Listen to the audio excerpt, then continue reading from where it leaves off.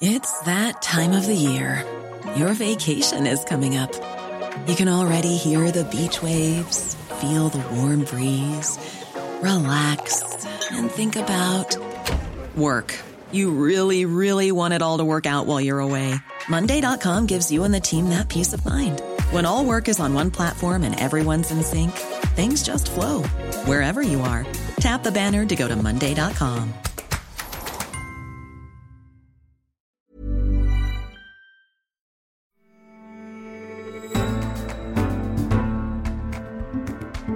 The world's universities face a new academic year, one like no other.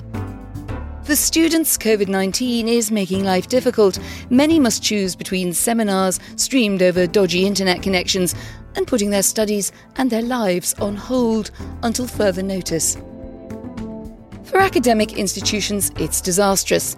They're losing vital revenue from foreign students, and they need to transform how they operate to protect those who make it to campus. Added to that, relations between the West and China, the biggest source of high-paying international students, are souring, and students themselves are increasingly sceptical that their hard-earned degrees offer value for money.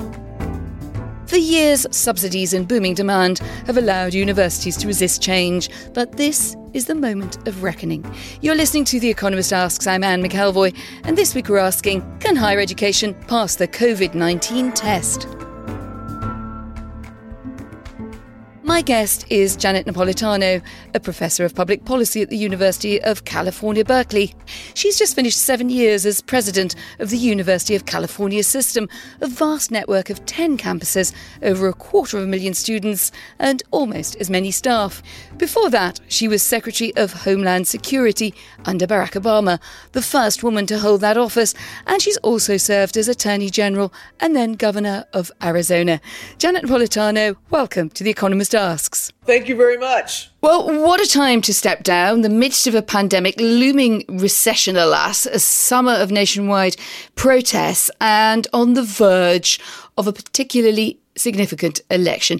Looking back over your last year as president of the sprawling University of California system, what are the defining moments for you? There are so many, but I think the most defining moment won't come as a surprise, and that was the day in March when we realized that we all had to go into quarantine and we had to shut the campuses down and convert to online instruction to finish out the term, that those of us in administration had to begin working from our homes. And we've been in the process of making the difficult decision about what to do with the fall term. But that day in March, I will always remember when my assistant came into my office and said, we need to shut down and move home. And as the universities approach a new academic year, where do we think the balance of this should fall? Harvard will host around 40% of students. They'll be COVID tested every 3 days. They'll have to sign contracts not to have guests in their dorms. Does that strike you as a sensible compromise? Do you have any concerns? Oh, certainly. Universities in the United States are designed for social interaction. That's part of the experience in the classroom, in the dining hall, in the dormitories. And then you're dealing with a particular age group, right? 18 to 22-year-olds, often living away from home for the first time. It's an exciting time, and it's a time that just cannot be 100% replicated during a pandemic. So adjustments need to be made. Now, different campuses across the United States are doing different things. Many, like the University of California, are going to be pretty much fully remote. Others, like Purdue University in Indiana, are having students come back with various requirements. And we'll have to see whether those requirements that they're imposing are sufficient enough to prevent an outbreak. And what about the quality of that online provision? There is evidence from studies of secondary schooling around the world that remote learning widens education gaps, at least in the short to medium term, between the rich and poor students, and also between white students and those of colour, which of course is a particularly salient topic in the US and beyond right now. Are you confident that delivering online education at greater scale for students can avoid that trap, or at least be aware of how it might deal with it? I think we need to be aware of it proactively. For example, during this period, our campuses have, we've purchased dozens on dozens of Wi-Fi hotspots for students who don't have access to the internet. We've purchased hundreds and hundreds of the right kinds of laptops so that students have the right kind of technology. And we're working through how we actually offer either small group or personal academic support to students. We're a public university, and we really do have a commitment for inclusion, providing a top flight education to a broad array of students. So, for example, some 44% of our students are the first in their families to go to college. And almost 40% are what we call Pell Grant eligible, meaning they come from very low economic status families. So one of the things we've been working on is the time to degree and graduation rate for students from those two categories so that they are matching the time to degree and graduation rate of, say, their wealthier peers.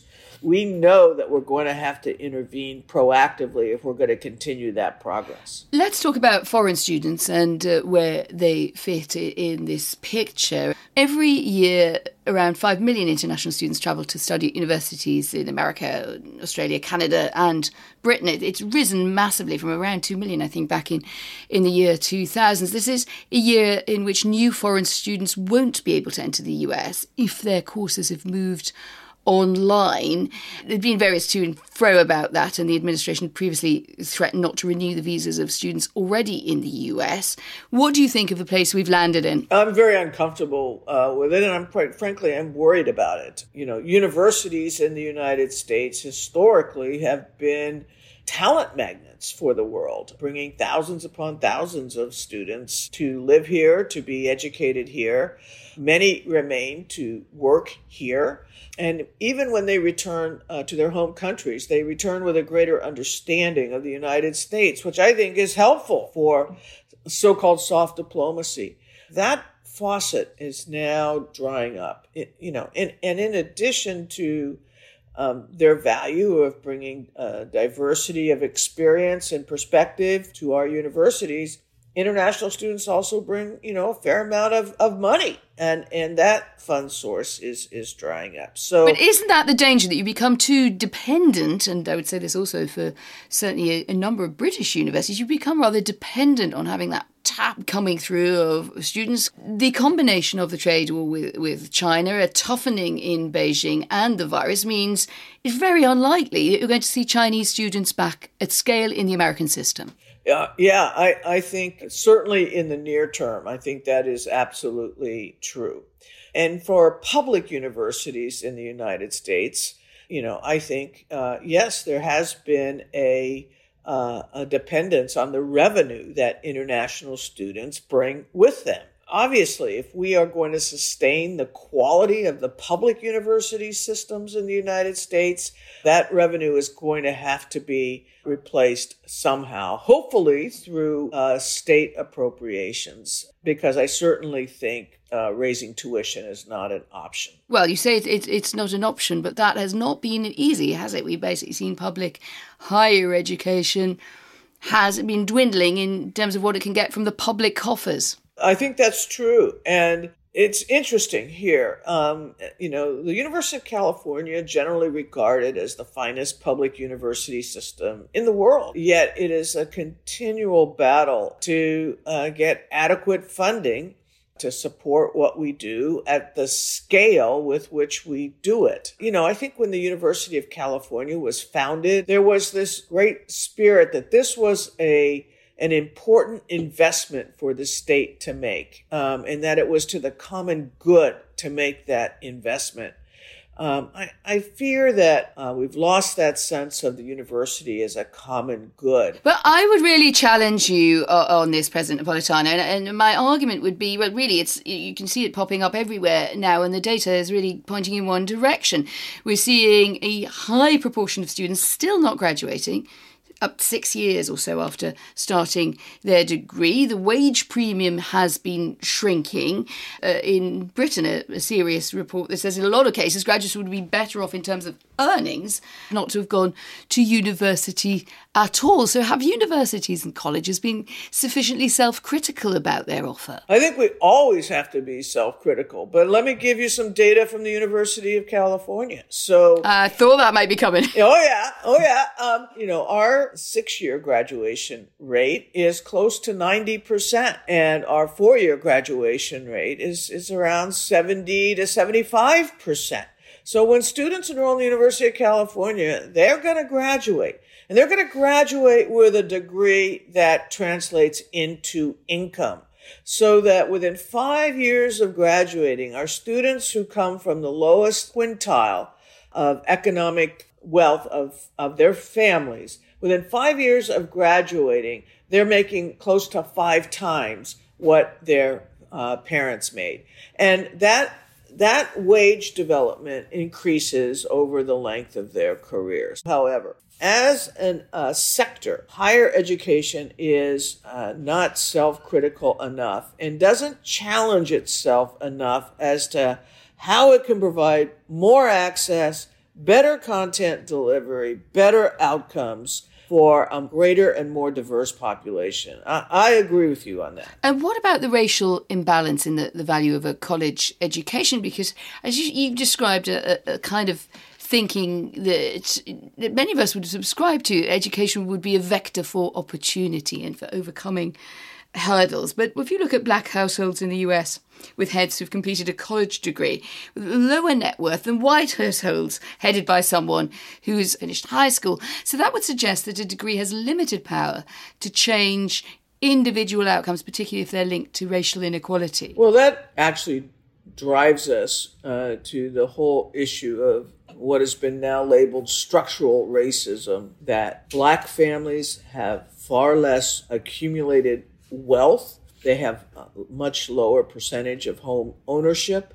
The percentage that go on that get a 4-year college degree is much lower than the percentage in their population, particularly amongst black males. That's a real problem because I actually think the one tried and true tactic that has been used in the United States to address the issue of income inequality has been this great system of public universities available in every state of the United States. But for reasons we don't really understand and need to understand, black students are not taking advantage of those public institutions. And even when they do, their outcomes are not as great. It's to your point. I think it's a very valid point. What about the future of work? I mean, we've written endlessly, as have others, about the Fourth Industrial Revolution and the impacts of, let's see, everything from automation to the exponential growth in computational power on work. Are you convinced that we are still teaching the right subjects for future of work? And that's a question that's just become even more of a pincer, has it not, in a time when we're looking at a really difficult time, even in the rich world and far beyond? Yeah, I think universities, from a curriculum standpoint, always need to be seeing around the corner. I'll give you an example, the rise of so-called big data. Big data is revolutionary in terms of the power that it helps to inform science. We now have established at several of our campuses entire departments and in some instances actual colleges for the study of big data. And those students are going to be snapped up in a nanosecond when they graduate because that skill set is highly valuable. That's just, one way at which universities can educate and empower their students to help drive the economy forward.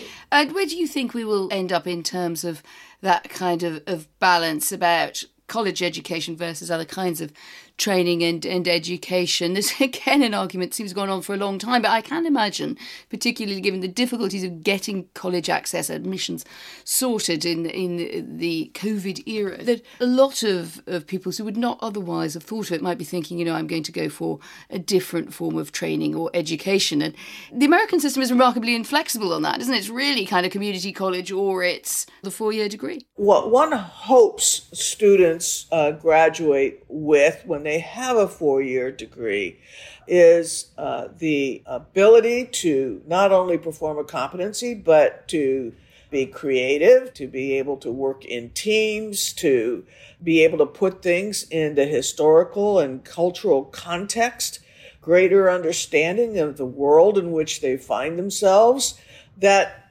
combined with competencies, make them prepared to be fully active as the next generation takes our place.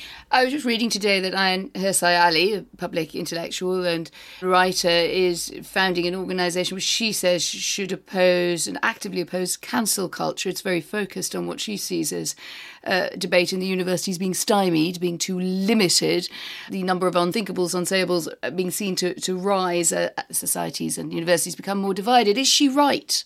Does free speech need more of a defence on campus? It needs a continued defense and explanation. At some of our campuses, we've had speakers who many students find objectionable for their views. And we've actually had to, spend money to provide more security for those speakers. But in my view, and in the view of our chancellors, free speech is not free, and students need to hear different points of view, and that the answer to objectionable speech is not censorship, but indeed it's more speech. It's refutational speech. And that campuses ought to be very lively debating grounds. That's part of what they were designed to be. So to the extent that there is an aspect of this that is labeled cancel culture, I think that runs counter to what, in my view, is one of the values of a university. For the first time in your university's history, Chicano and Latino students have made up the greatest share of Californians admitted to freshman class, around 36%. More than half of high school graduates, as you know, in California are Latino. Should California bring back affirmative action into university admissions? And the phrase inspires some and horrifies others. It's actually going to be on the ballot in November in California. From a ballot measure that was passed some 20-some-odd years ago in California, we have actually been precluded from considering race, ethnicity, or gender in making admissions decisions. And the repeal of that ban is on our ballot. And I support it because when we look at a student for admission, we're trying to evaluate both whether the student can handle the academics of a challenging university curriculum, but also what kind of contribution they can make to the university community. And so we look at 14 different factors. And the only factor we can't look at is a student's race, ethnicity, or gender, which are kind of central to a student's identity. And it's such an artificial limitation. I think the limitation should be removed. You know what I'm very curious about? It's part of something that is on my mind, really, as we're looking into a future that looks very different. How different do you think universities should be? If I said, in 10 years' time, far enough out for you not to have to take direct responsibility, but not so far that you can't foresee it. If the system is to stay relevant and to be seen as fairer, but is still to be efficient and to be part of the motor of American prosperity, what will be very obviously different? I think one of the obvious differences will be the greater availability of online coursework, and perhaps even the ability to actually earn a University of California degree totally online.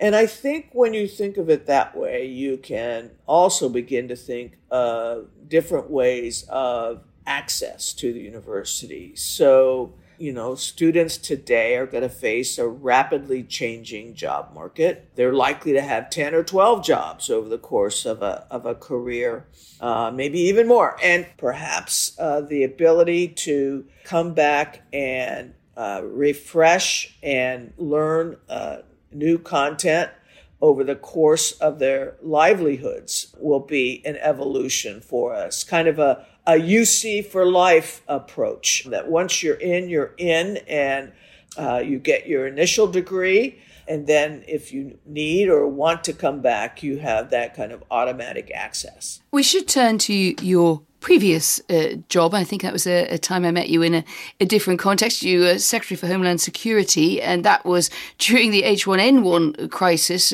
Since we now have moved on and our pandemics do seem to have become even more serious, you were the person responsible for coordinating the federal response. Now, there's clearly been mistakes made in all quarters in the past months. But what do you think would now make the biggest difference to improving the US response to the pandemic? Well, I won't be shy about it. I think the thing that will improve our response is a new president. I think the lack of leadership from the White House has been actually fatal. I think there was no reason why the United States should have 170,000 deaths and a total economic shutdown due to the coronavirus, but for the fact that the administration was slow to the ball, downplayed the virus, has been inconsistent as to what and how it would use its authorities, has undermined science all the way through, has provided inadequate and inaccurate information to the population. And that has made what was a new virus, a serious virus, a challenging virus, such an overwhelming disaster for the United States. But, I'm just going to try and see it from the other end of the telescope, which is that you might fit that bill of someone who served the Obama administration, and Trumpophiles would say, yeah, she would say that, wouldn't she? They're always out to get us or talk us down. And in fact, if you look down around the world, many countries which don't have leadership as extreme or eccentric as President Trump also have had very different responses to the pandemic. Sweden might be one example that springs to mind. Can you be wholly sure that this is, if you like, and I'm responding to your answer, politically designated in terms of the weaknesses that we've seen? The United States is one of the world's great powers, frankly, with tremendous influence around the world. And that influence has, I think, waned during the Trump administration. And, instead of being an example of how to manage a pandemic, it's been an example of how not to manage a pandemic. And things that affect other countries, the withdrawal from the World Health Organization, for example, served no purpose other than to emphasize that the United States as a country has been retreating from that kind of world leadership. At your old department, the Homeland Security Forces, there have been deployed federal customs and protection officers, border protection officers, to police protests in Portland, Oregon, where there have been flashpoints recently and elsewhere. Is that an example to you of the Trump administration misusing its powers? And can you actually say hand on heart that there'd be no other administration in which it would be tempting in a situation that could get out of control and could threaten lives and well-being, that Homeland Security forces would be used? Here's the way I look at the situation in Portland. First, for DHS to send in heavily armed agents, these are, many of them are BORTAC agents. These are agents that work along the southwest border that do heavy-duty drug cartel and gun smuggling kind of work. And to move them up to Portland, where there were protests that were primarily peaceful, but yep, they were putting graffiti on a federal building and things of that sort. Over the objection of the local mayor, over the state's governor, that to me was overuse.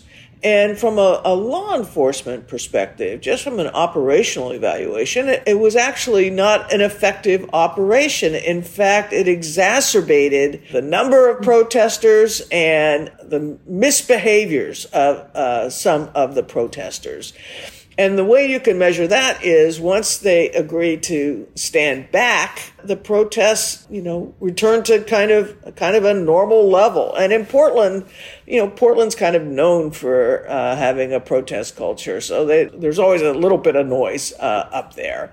But just from an evaluative standpoint, it didn't do any good, except that it gave President Trump kind of a political, I'm going to be the law and order president kind of argument.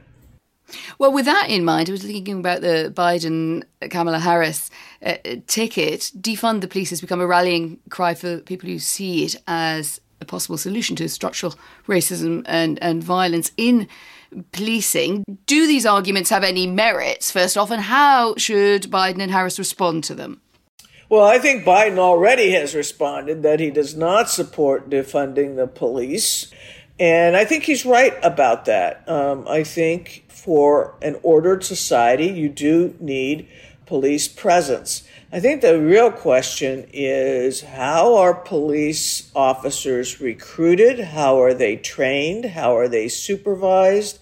What are their operational parameters? What are the rules they have to follow? Can we do more with respect to use of force? Should we do more with respect to disciplining officers who violate their own rules? I believe the answer to all of those questions is yes. But I think defund the police is just unrealistic, unworkable, and it's an unfortunate label for what I think really is meant, which is to reform the police. And does the same go for the Department of Homeland Security? Because we've heard some calls for certain quarters for it to be dismantled, which seems unlikely, but there you are. And if you don't agree it should be dismantled completely, what checks would you want to see brought in on its powers that would outlive perhaps the reaction to the Trump administration and the alleged abuses? Well, one thing that has happened under the Trump administration that I think needs to be repaired is that the Department of Homeland Security actually has its own Office of Civil Rights and Civil Liberties.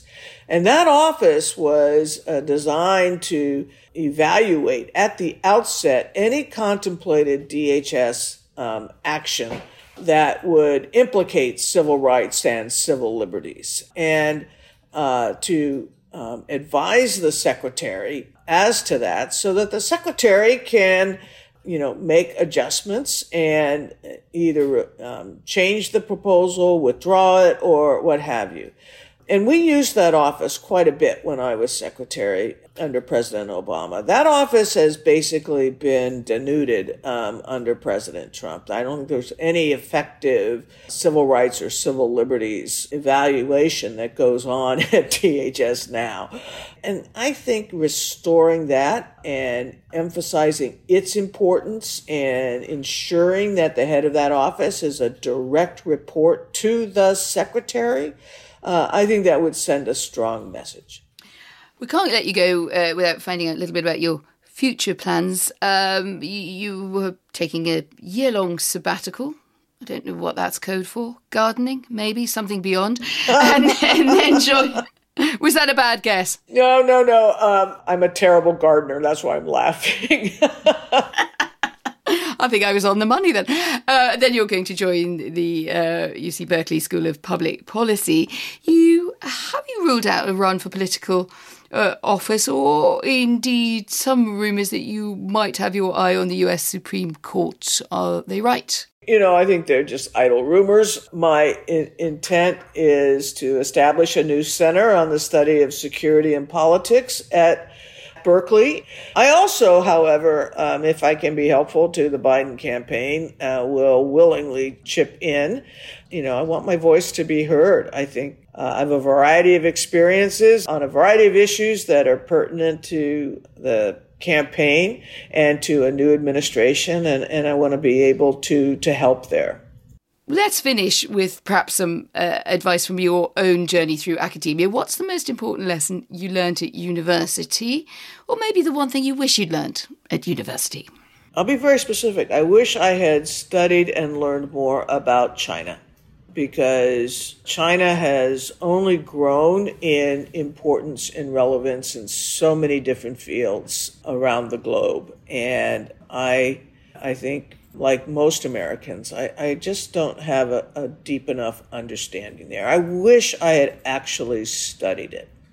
Janet Napolitano, thank you very much for joining us and sharing your thoughts with us. Thank you very much. And we'd love to know what you think. How should higher education be reformed in these days of home working and home learning? And what are your life lessons from your student days, be they now or in the distant past? Write to us, radio@economist.com, or you can tweet us at Economist Radio. And for more of our journalism, including a deep dive into the future of higher education after COVID, do subscribe at economist.com/podcast offer. The link's in the show notes. And one more ask. We'd really appreciate a rating on Apple. It does help us form and develop our shows. I'm Anne McElvoy, and in London, this is The Economist.